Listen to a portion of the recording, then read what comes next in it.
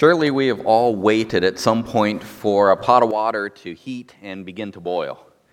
We probably have made the mistake of watching it as well. Even though we hear that watch pot never boils, we stand there and we wait and we wait and we wait, and it seems like nothing's happening, right? There's nothing going on. The appearance of the water never changes until all of a sudden it starts to boil. Now, most of you, or some of you at least, know I'm a physics guy. I appreciate anything happening in the water. We know something is happening the entire time. The water molecules are gaining energy from the heating process, and they're getting more energized. We can't see that energizing or that more energy is being there until they reach a sufficient point where the energy their intermolecular bond, and suddenly they change phase from liquid to gas, and people are rolling their eyes saying, who cares? Still, the fact is simply that we cannot see this internal molecular process until the point of that phase change doesn't mean that nothing's happening. This evening, we're going to see a similar principle frequently applies to God's actions. Just because we cannot see what God is doing from our perspective, that in no sense means that He is not doing something.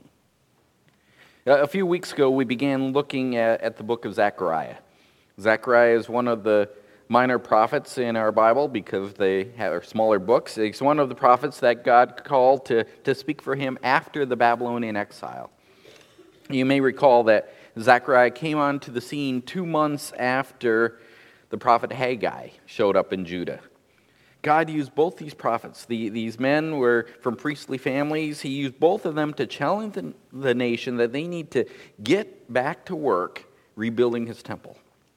15 years earlier, Cyrus of the Medes and Persians had granted permission for Zerubbabel to lead any Jews who wished back to Judah after they had been exiled by the Babylonians. The king, Cyrus, he said that they could go back and they could rebuild their temple in Jerusalem. The Medes and Persians had conquered Babylon by this time in history, and with their new ruler came this new stance toward the Jews, just as God had promised through His prophets before the exile. Zerubbabel, he successfully led a group of people back to Jerusalem, and when they arrived, they found the city was still largely in ruins from the years, 70 plus years before when it had been destroyed. Just as we talked about this morning, that great destruction that came in 586 BC. This group came back, they saw the city was still in great disarray, so they quickly got to work cleaning things up. Then they began to lay the foundation for the temple, so a new temple could be built where the old one had been destroyed, as we talked about this morning, where the cedar walls had been hacked as they tore the gold off to loot it, and then they burned it to the ground. Well, they started laying the foundation for this temple and encountered opposition from the people who had lived in the land over those past decades. These people were a mixed descent. Those few Jews that were poor, that were left behind, I mentioned, they had mixed and married the foreigners that had settled in that empty land, that had been moved there by Nebuchadnezzar. And now we're this mixed descent group. And they wanted to help in building this temple. And the Jews rightly said you could not, and that created opposition. The end result being, as we talked about last time, the temple activity ceased. And the people focused on building their own homes in the city. And 15 years went by. And then Haggai came on the scene. God brought Haggai forth with the challenge, it's time to get to work. The people responded to God's challenge, and they picked up their saws, they picked up their hammers, and noise started to fill that temple area again as they got to work. 2 months later, God called Zechariah. As we saw a few weeks ago, Zechariah brought a challenge to the people about their own heart repentance. The fact that they allowed the temple to lay there unfinished for 15 years represented a heart problem. The people were working on the temple, but that did not mean that their hearts were fully right before God. God had rebuilding to do within the people just as much as they were busy rebuilding the temple, where they could. When Zechariah added his voice to Haggai's, it was with a short challenge that we looked at in the first 6 verses of the book. Tonight, we're going to add to that initial message. I trust you have your Bibles open to Zechariah chapter 1. Look with me at verse 7. On the 24th day of the 11th month, which is the month of Shebat, in the second year of Darius, the word of the Lord came to Zechariah the prophet, the son of Berechiah, the son of Iddo, as follows. Zechariah is suddenly given a new prophecy here. That's what this verse tells us. We're again given his full lineage. If you compare verse 7 with verse 1, it's identical in the lineage aspect. We're given this full lineage, and that suggests what he's about to receive is very important. There's a soberness to his lineage being given again. We're also given the specific date that he receives this additional word from the Lord. A date that, if we want to use our calendars, it would work out to 15th of February, 519 BC. That places the second message from God about 3 months after the first one. Back at verse 1, we're only given the month, not the day of the first message. So we're not able to tell exactly, but between 2 and 3 months, 2.5 months, somewhere in that range, 3 months, somewhere in that time between messages. More specifically, though, if we take this date that we're given, the 15th of February, 519 BC, and we compare this date with information we have in Haggai, we find that this is 5 months to the day from the time the people started working on the temple. The people are demonstrating their commitment to God. For 5 months, they've been rebuilding the temple. They're demonstrating they are going to keep at the work. And this time opposition has come up again, and they've just ignored it and kept at it. The people are demonstrating their commitment to God. God, in turn, now demonstrates his commitment to his people by revealing some stupendous things.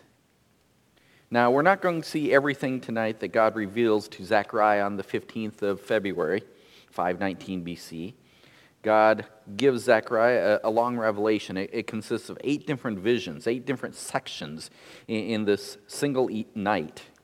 Zechariah probably didn't get much sleep that night, is my guess. The record of these visions, they run from verse 8 here in chapter 1 all the way through chapter 6. We're not going to cover all of that tonight, in case you're wondering. In fact, we're only going to cover the first of the 8 visions that Zechariah receives. Still, I think it's helpful if we know where we're heading.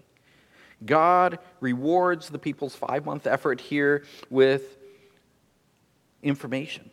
They've been faithful to rebuilding temples, so God now shows them that he has a plan that includes Israel. There's a future for Israel, especially for Jerusalem. Israel will once again become a mighty nation. Jerusalem will serve as the seat for the Davidic dynasty again. There's a glorious future coming. From the various visions, this much of the future is clear. Now, I'll warn us in advance, the visions themselves are not, however, entirely clear. They are in nature. When I say apocalyptic, Revelation or Daniel, those places where there's lots of symbolism, that doesn't always seem to make a lot of sense. They do address future events, but they do so with all this symbolism. Zechariah sees these visions, but they're not always readily understood. One of our challenges will be to limit ourselves to the things we can understand and resist the urge to indulge in a bunch of speculation when we really want more. That's one of the great dangers that comes from prophecy, especially apocalyptic prophecy. There's so many details that we want to speculate on. As I said, on the night of the 15th of February, Zechariah receives 8 visions. Each of these follow a general pattern. There's a couple of introductory words that tell us we're shifting to a new vision. Zechariah then tells us what he saw. Zechariah then will ask for a meaning of the vision, and an angel will explain to him what the vision means. Now, in 4 of the 8 visions, there's also an oracle. An oracle is not a word we use often, but think of it as a prophetic sermon. It's a sermon that deals with future things. And is added to the end of some of these visions, that as a prophetic sermon that Zechariah is now to pass along to the people. Not only can he share with them what he saw, he's to tell them this sermon from God. Tonight we're only going to look, as I said, the first of the 8 visions Zechariah receives here on this very eventful evening. But in a sense, this first vision functions kind of as a key to all of the visions that will come. The vision itself is given in verses 8 through 13. So we're just going to have a simple outline here. We have the vision in verses 8 through 13. I don't plan to pick apart all 8 of the visions this much, but tonight we're going to take this first one really piece by piece. All the details of what Zechariah sees, remember I said he always starts with seeing something. Well, all the details of what he sees are given in verse 8. Look at verse 8. I saw at night, and behold, a man was riding on a red horse, and he was standing among the myrtle trees which were in the ravine, with red, sorrel, and white horses behind him. Well, clearly this vision came at night. That much is easily understood from that. So we naturally think of a dream, but there may be some overlap with dreams and visions, but we should probably think of vision as different than a dream. It seems clear that Zechariah understands that according to verse 7, this was a word from the Lord. This wasn't just a dream that came through his sleep. This was something that God placed in his mind. It's not something his imagination created as his brain floated there in a sleep mode. Nor was it a fleeting image when he awoke. You know, oftentimes our dreams disappear as we wake up. This was a message from God that he saw and then recorded. There are a lot of intriguing details in this verse, several details that we see in the picture. First and foremost, we have this man riding on a red horse. Now, right from the beginning, I want to caution us. It's tempting to grab onto the description of the red horse and try to find a meaning in the color. For example, in Revelation 6:4, there's another red horse there. And there the rider takes peace from the earth. We're told that in Revelation chapter 6:4. So from that verse, we may want to join a whole lot of commentators that I read this week and assume that, well, the red horse has to be associated with the sword in some fashion. It has to be associated with war. It symbolizes war and death. Now, I want to caution us, as you can probably tell from the way I'm laying out, let's not jump on that bandwagon. There's nothing in the rest of the text that we have yet to read that suggests any interest in the color of the horses. Nor is there any literary link at all between the common color in our text in Revelation chapter 6. There's nothing in Revelation that in any way points back to Zechariah and says these things are one and the same. There's no link at all. That visions often include details that enhance the picture that surrounds the action. But yet the details don't really affect the action.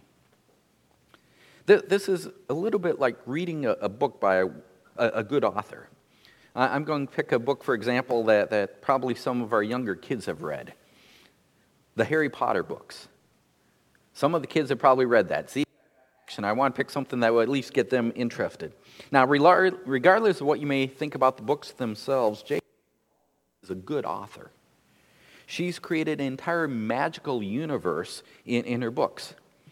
I maybe thought of this example because one of the actors that played Professor Dumbledore in all the movies passed away this week. Maybe that's what put this in my mind. I don't know. But anyway, in the books, there's a lot of pages given over to the professor's office. His office is filled with all sorts of gizmos and gadgets that she gives elaborate descriptions of. Most of these items have absolutely nothing to do with the events of the book. Yet, all of these items that are in his office, they create a picture that enables the things that do matter in the story to work. They work in our minds. They make sense because she's created this picture where these things that then she pops out to have action just fit right in.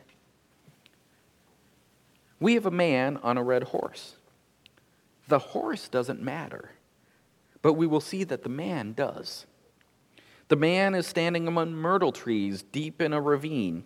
Again, commentators I read try to make suggestions about what the significance of the trees might be or the ravine.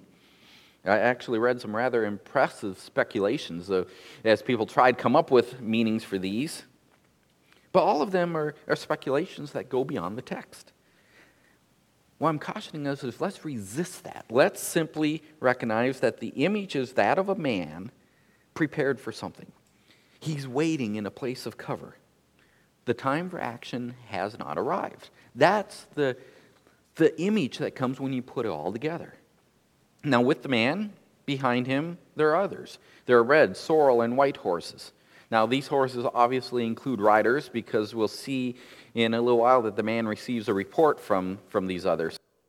Horses talk. There's obviously riders on these horses that give a report. But again, these riders are in the background. The man is the focal point of the vision. I will just mention as a side, depending on your English translations, as I read, you may have had something other than sorrel listed as one of the horses. The Hebrew words for red and white, those are unquestioned. But that third color is a Hebrew word that is not very clear. It most likely means something like red or sorrel, but maybe not. We know horses come in speckled color, they come in brown, they come in dappled, and so forth. This third one is some kind of other horse that's not red or white. It's possible that the word could mean any of those and that's why there's variation if you start comparing your English translations. But this is the vision. Zechariah records this vision. We should have this vision in our mind's eye. I have also told you what it does not mean, but we probably have questions as to what it does mean. Well, we're not alone. Zechariah wonders the same. What does this mean? In verses 9 through 13, he asks and he receives an explanation of the vision. Look at verse 9. Then I said, "My Lord, what are these?" And the angel who was speaking with me said to me, "I will show you what these are." And the man who was standing among the myrtle trees answered and said, "These are those whom the Lord has sent to patrol the earth." So they answered the angel of the Lord who was standing among the myrtle trees and said, "We have patrolled the earth, and behold, all the earth is peaceful and quiet." Then the angel of the Lord said, "O Lord of hosts, how long will you have no compassion for Jerusalem and the cities of Judah, with which you have been indignant these 70 years?" The Lord answered the angel who was speaking with me with gracious words, comforting words. Zechariah humbly asks here for an explanation of what he's seen, and he's given an answer. That is clear, and we read that. One thing that is not as clear, though, is who gives Zechariah the answer they receives. We're told it comes from the angel who was speaking with me, there in verse 9. But it's not clear if that angel is the man who's also sitting on the horse, or if that angel is another angel standing beside Zechariah. It really could be either, the way it's worded. That we know by verse 10 that the man on the horse also clearly speaks. We just don't know who's answering him in verse 9. By the way, I know it says also that the man is standing now among the myrtle trees, but likely that just means that he's still sitting on the horse that's stationary. Although I guess he could have. Again, we're not details, are we? For what it's worth, I think there is a separate angel who is not the man on the horse who speaks to Zechariah. I think this is the angel who shows Zechariah a number of the different visions that come up, and is the primary person to explain. In this first vision, however, this first vision has a significance to it, and the explanation is given by the angel, or the explanation given by the angel is done by him yielding to the man on the horse and letting that man give the actual answer. Well, why would the man on the horse take over? Well, in verse 11, we're told that this man is the angel of the Lord. Now, if you've been with us as we've gone through other Old Testament books, we've encountered this figure before in Old Testament passages. And I've explained, as we've hit it before, that I believe every time we come to the angel of the Lord, it's a reference to the pre-incarnate Christ. In other words, Christ manifesting himself on earth before his birth.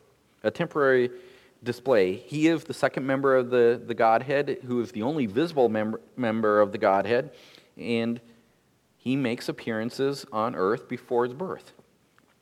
There's no doubt that frequently the angel of the Lord is identified with the Lord himself. As we see places where he shows up in the Old Testament, there's times where he's worshipped, and we know that an angel will never accept worship. He's acknowledged as God. He accepts worship. So there's times where he's clearly identified as God. The only debated point is whether every instance of the phrase angel of the Lord, is God the Son, pre-incarnate. That's the debate. No one debates that sometimes the angel of the Lord is God, that he's a pre-incarnate. Are you with me on that? It's just, there's debate if every time. Well, I believe every time we hit that phrase in the Old Testament, especially when you hit it in a late prophet like this is after the exile. The angel of the Lord has a long history in Old Testament by now.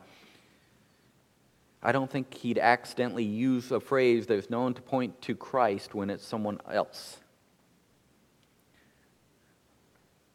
Generally, when this person shows up, the pre-incarnate Christ in the Old Testament, he comes as the captain of the Lord's hosts. The Lord's hosts are the angelic messengers that serve God's purpose on earth. I believe that's what we have happening here. We have the angel of the Lord, the pre-incarnate Christ, coming to command his hosts, the messengers, the angels of the Lord, the angelic messengers that do the Lord's bidding. And that adds a poignancy to these events. It shows the Lord's intimate involvement with the events here on earth. So what I'm suggesting is we should read the scene this way. We have Zechariah observing the angel of the Lord, the pre-incarnate Christ, sitting on his horse in a grove of myrtle trees. And if that's the case, is it any wonder all the attention would go to him? He's the one to focus on. Behind him are at least three, maybe more, angelic messengers. We know there's at least three because there's three different horse colors, but there may be multiples of each. So there's at least three, maybe more angelic messengers that are sitting on their horses. Besides Zechariah, we have another angel who's showing the vision to Zechariah and explaining things. But in this case, he points to the Lord, and the Lord speaks to Zechariah from his horse when Zechariah asks for clarity. Give me an explanation. He points to the Lord, and the Lord speaks. The first thing the Lord tells Zechariah is that the other messengers are those whom Yahweh, the covenant God of Israel, has sent to patrol over the whole earth. God is sovereign over all his creation. He's not just the God of Israel. So he sent these messengers to patrol over all the earth, and they've returned, and they've reported their findings to their captain, the angel of the Lord, their commander. And what they found is that the whole earth is peaceful and quiet. In other words, the nations are at rest rather than at war. Now, to understand the response to this message, we need to hear this from the perspective of the Jews. Remember, this is happening in the second year of Darius, as he reigns as king over the Persian Empire. Historically, he ascended to the throne, and if we read the history of the Persian Empire, when Darius ascends to the throne, there were widespread revolts. Many of the more remote nations of the Persian Empire, they did not like being under the thumb of Cyrus and when he was king, and they thought that Darius might be a less effective ruler, or at least they thought it might take him some time to get his bearings as a king. And many of the more remote nations took that opportunity to try and gain their independence. So Darius spent his first couple of years quelching these uprisings. So the report that the messengers are bringing is that Darius has finished that effort, and things are now quiet throughout the entire Persian Empire. That is not good news for Jewish ears. We might think peace is good, right? Judah was still under the foreign dominion of the Persians. The Persian Empire may be secure and ease, but that only means that Judah is going to remain oppressed under foreign ruler. That's the way this message is going to ring to Jewish ears. The angel of the Lord, speaking on behalf of the Jewish nation, cries out at this report, "How long? And then he intercedes immediately on their behalf with Father, the Lord of hosts. How long until Jerusalem receives compassion? He's expressing the question that's on the mind of all the people. Why was God still angry with them when the appointed time for their punishment had seemingly expired? You see, Jeremiah had promised that God's anger and judgment would last 70 years. And that generally from the date of the first deportation, I mentioned it this morning, in 605, when Nebuchadnezzar came and put the nation initially under his rule and took some away.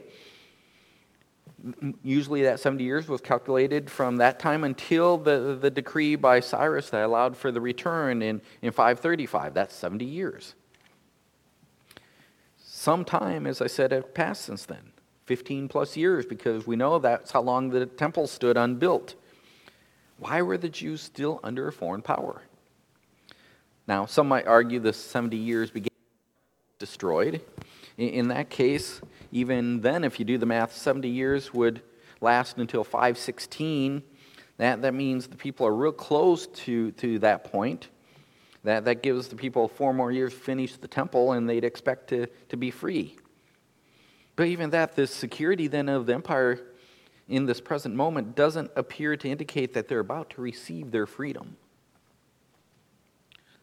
The Lord, verse 13, he gave an answer to that question. Not only does he intercede on their behalf, he gives an answer. And the answer ends up being an oracle, this sermon that Zechariah is to proclaim to the people. Verse 13 just summarizes his words as gracious and comforting. Then verses 14 through 17 provide the words. So let's look at the oracle. So the angel who was speaking with me said to me, proclaim, saying, thus says the Lord of hosts, I am exceedingly jealous for Jerusalem and Zion, but I am very angry with the nations who are at ease. For while I was only a little angry, they furthered the disaster. Therefore, thus says the Lord, I will return to Jerusalem with compassion. My house will be built in it, declares the Lord of hosts, and a measuring line will be stretched out over Jerusalem. Again proclaim, saying, thus says the Lord of hosts, my cities will again overflow with prosperity, and the Lord will again comfort Zion, and again choose Jerusalem. Notice Zechariah was to proclaim this. The angel of the Lord speaking to me says, proclaim. This message was for the people. This message is not for Zechariah alone. This is for the people who are doubting now God's love. How can God love us when we're still being oppressed? That word for proclaim is a very formal word. It's the word to make a formal announcement, an authorized shout, if you will. This is the formal word from God. You may wonder what's going on. Hear this. God is exceedingly jealous for Jerusalem, and in particular, for Zion. Zion was the name given often to the mount where the temple was. Jealousy means God will broker no rivals. He will have zero tolerance for unfaithfulness. He will have zero tolerance for any who fail to acknowledge that he alone has exclusive possession of Jerusalem and Zion. Okay. Put yourself in the context of the people of that day. Think about the message from their perspective. They knew that God's jealousy had caused the exile. God had made that clear. Their forebears had turned away from the exclusive worship of God. They had worshipped all these other idols. And prophet after prophet warned them that God's extreme jealousy will drive him to address that. And he will put them into exile. And the exile came. They knew God's jealousy was such that he would broker no others in worship. And they also knew that exile allowed for the purifying destruction of the temple. That had all been explained through other prophets. But now the people had returned from exile. In the recent months, they were diligent rebuilding the temple. By all appearances, their hearts are now different. They are not those people of the previous generations. How would an extremely jealous God respond to them now? Their actions would not create the jealousy in God that brought punishment, how would that his jealousy would change its expression? That was their expectation, but that was not the evidence they were seeing, was it? Suddenly, God places a pronouncement here, a proclamation in the mouth of this priestly prophet that he is extremely jealous of his city and in the place of his city that is associated with his temple.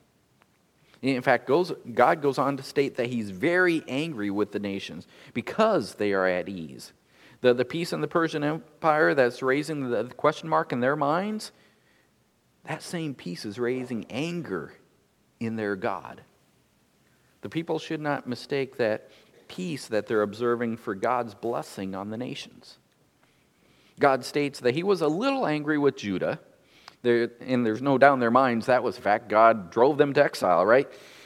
He was a little angry there, but God states his anger towards the nations that he used to exile them is far greater. And the reason is because whereas God meant to punish the Jews through their exile, the nations they used sought to destroy them. They treated the people of Judah far more harshly than God's punishment required. They sought to annihilate Judah completely. Their attitude and their actions have provoked God to great anger against them. Therefore, what a wonderful word there is that starts verse 16. Therefore, this is the logical conclusion of what God has just said. He is greatly angered. He is extremely jealous for Judah, greatly angered at the other nations. Therefore, the natural response of God's jealous love for his people, the natural response for his jealous love toward their enemies, therefore, this is what God must do because he is a jealous God. Which is what? God makes 3 promises in verse 16. 1, he will return to Jerusalem with compassion or mercy. Rather than painful chastisement, his people can expect gentleness from God. 2, he will rebuild his house. That temple where their hammers and saws are working, they can expect it will be completed. As a side note, I said they did finish it in 516 BC, and that certainly was the initial fulfillment of this promise, but I don't believe it's the total fulfillment. We're going to see in the series of visions that continue to develop that what God has promised his people, much of it is still future. So his promise to rebuild the temple, it's partially fulfilled in 516, but it hasn't reached its fullest fulfillment because complete fulfillment awaits the coming of the King, Christ, who will reign directly over his people, and that will be associated with their worshiping in the temple. So, but 2, the temple will be rebuilt. And then 3, the third promise is that Jerusalem will experience an expanded building program. That's what it means to stretch out the measuring line. Jerusalem is going to have construction going on. Jerusalem will once again become a mighty city. Verse 17 then adds to the first proclamation. There's the initial again at the start of the sentence, again proclaim. In other words, he's not done telling them everything there's to tell. There's more to announce. Not only will Jerusalem prosper, but that prosperity is going to overflow into all the neighboring cities around it. The entire country is going to experience a renewed wealth because God has once again chosen Jerusalem to serve as the center of his people. That will be the center of his activities here on earth, and all the cities surrounding that city of Jerusalem will prosper as that prosperity just flows out. The words that are used for prosperity and comfort there in verse 17, those words link directly to verse 13. The Lord answered with gracious and comforting words, but prosperity and comfort use the same root in the Hebrew.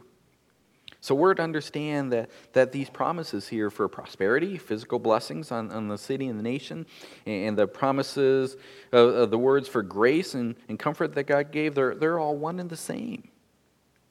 The comfort that Zechariah was to declare was that there was a glorious future coming. That's the message this first vision lays out. A future that later visions in this night will continue to expand upon, but that's the key. There's a glorious future coming. So now, having considered this initial vision here that Zechariah received on 15th of February, 519 BC, what can we learn? We're sitting here more than 2,500 years later now. If you do the math, it's well over 2,500 years. Surely there's something we can learn, right?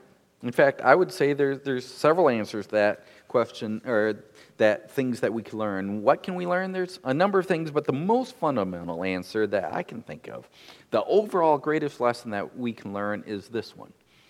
God is active in accomplishing His plan, whether we notice it or not. Just like that water, there's something going on. God is active in accomplishing His plan, whether we notice it or not. Really, we should easily relate to the people of Zechariah's day. It should not be hard at all for us to imagine the discouragement that they faced. Surrounded by hostility, living under oppression, wondering what God was doing. It doesn't seem like that should be a hard stretch of our imagination to think that way in our lives. It should be easy to imagine how hope might flee when they've waited for a decade for God to do what He promised them to do. After all, we respond the exact same way, don't we? How many times have we moaned the increasing oppression that we face as Christians in our nation and wondered, why is God letting that happen? How often have we grumbled that God hasn't eased a difficulty in our life the way that He ought, even though we are being faithful? How many times do we wonder if God's doing anything at all? We find God's apparent inactivity particularly troubling when we set ourselves to purposeful obedience, don't we? We determine that we're going to do something that we know God wants us to do, something that we haven't been consistently doing before. And we decide we're going to do that, and we invest ourselves in our newly determined obedience for a while. But then we realize nothing substantially has changed in our lives. And we begin to wonder, where is God? Maybe it's something like reading our Bibles regularly. Likely we all would acknowledge that we ought to read our Bibles regularly. Now, I'm not going to ask for a show of hands here, but it's possible some of you have not historically done so. Maybe, though, you've taken my challenge that I gave to read our weekly psalm every day of the week. So this past week you read Psalm 73 every day of the week. And this week you've determined that you're going to read Psalm 74 every day. But maybe you're already starting to scratch your head because you've noticed that you've still dealt with the same sinful desires this past week that you did a week earlier. Shouldn't regular Bible reading change that? Where is God? Now that, of course, is dealing with things on a personal level, but we can experience this kind of emotional and mental dissonance on other levels too. Why does our church struggle to meet our budget when the non-conservative churches around us seem to just roll in money? Why is our nation becoming more secular when we still have more genuine Christians than most nations on earth? Why is God not moving the way we expect Him to? Like I said, we can relate to the people of Zechariah's day because we're just like those people when it comes to finding that God does not always meet our expectations. Sometimes we fail to see Him moving as we expect. And we start to wonder, where is He? Well, we need to hear the proclamation that Zechariah has given. We need to hear that proclamation in the language of our time. God is aware of what is happening on earth. He is intimately engaged. He is observing and preparing and waiting and watching and arranging things so that events will unfold exactly as He has planned. It doesn't matter whether we can see it or not. It is happening. It doesn't matter if what He is doing is hidden from our view. His word is sufficient. He is proclaimed. He is active. He is proclaimed. He is accomplishing his plan. God is active and accomplishing his plan whether we notice it or not. Just like that water, the molecules are gaining energy the whole time there's heat being applied. God is active and accomplishing his plan whether we notice it or not. In the coming chapters, we'll learn much more of what God has promised he's going to do for the nation of Israel. But tonight, let's take this lesson home with us. God is active and accomplishing his plan whether we notice it or not. Let's pray.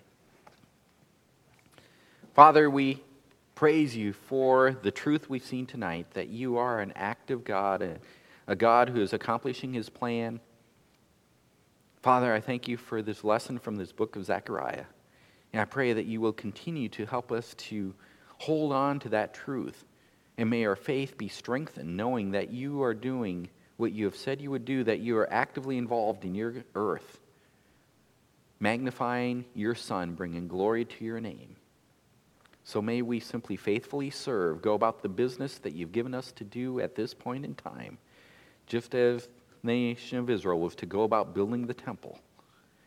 And may we leave the future to you. We know that if we simply obey, we magnify our Savior.